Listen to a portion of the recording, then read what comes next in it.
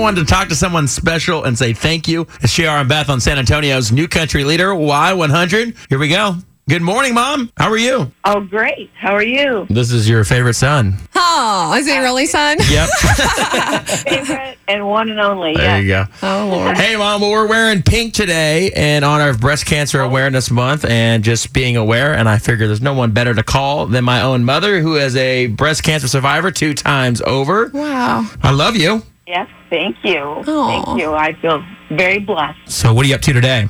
Today, I'm going to a Bible study Okay. Aw. where I facilitate a discussion group. Yes. All right. Very cool. She's an English teacher. See how detailed she is. Oh, that's so great.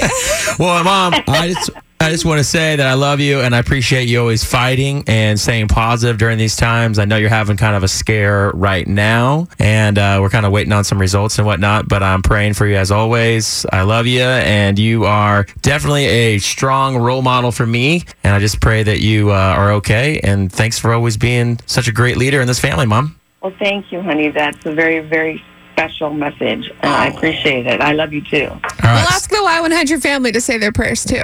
Okay. All right. Thanks, Beth. No problem. I'll see you this weekend. Love you. All right. Thanks, honey, for being in my corner. Always. Bye, Mom. Bye now.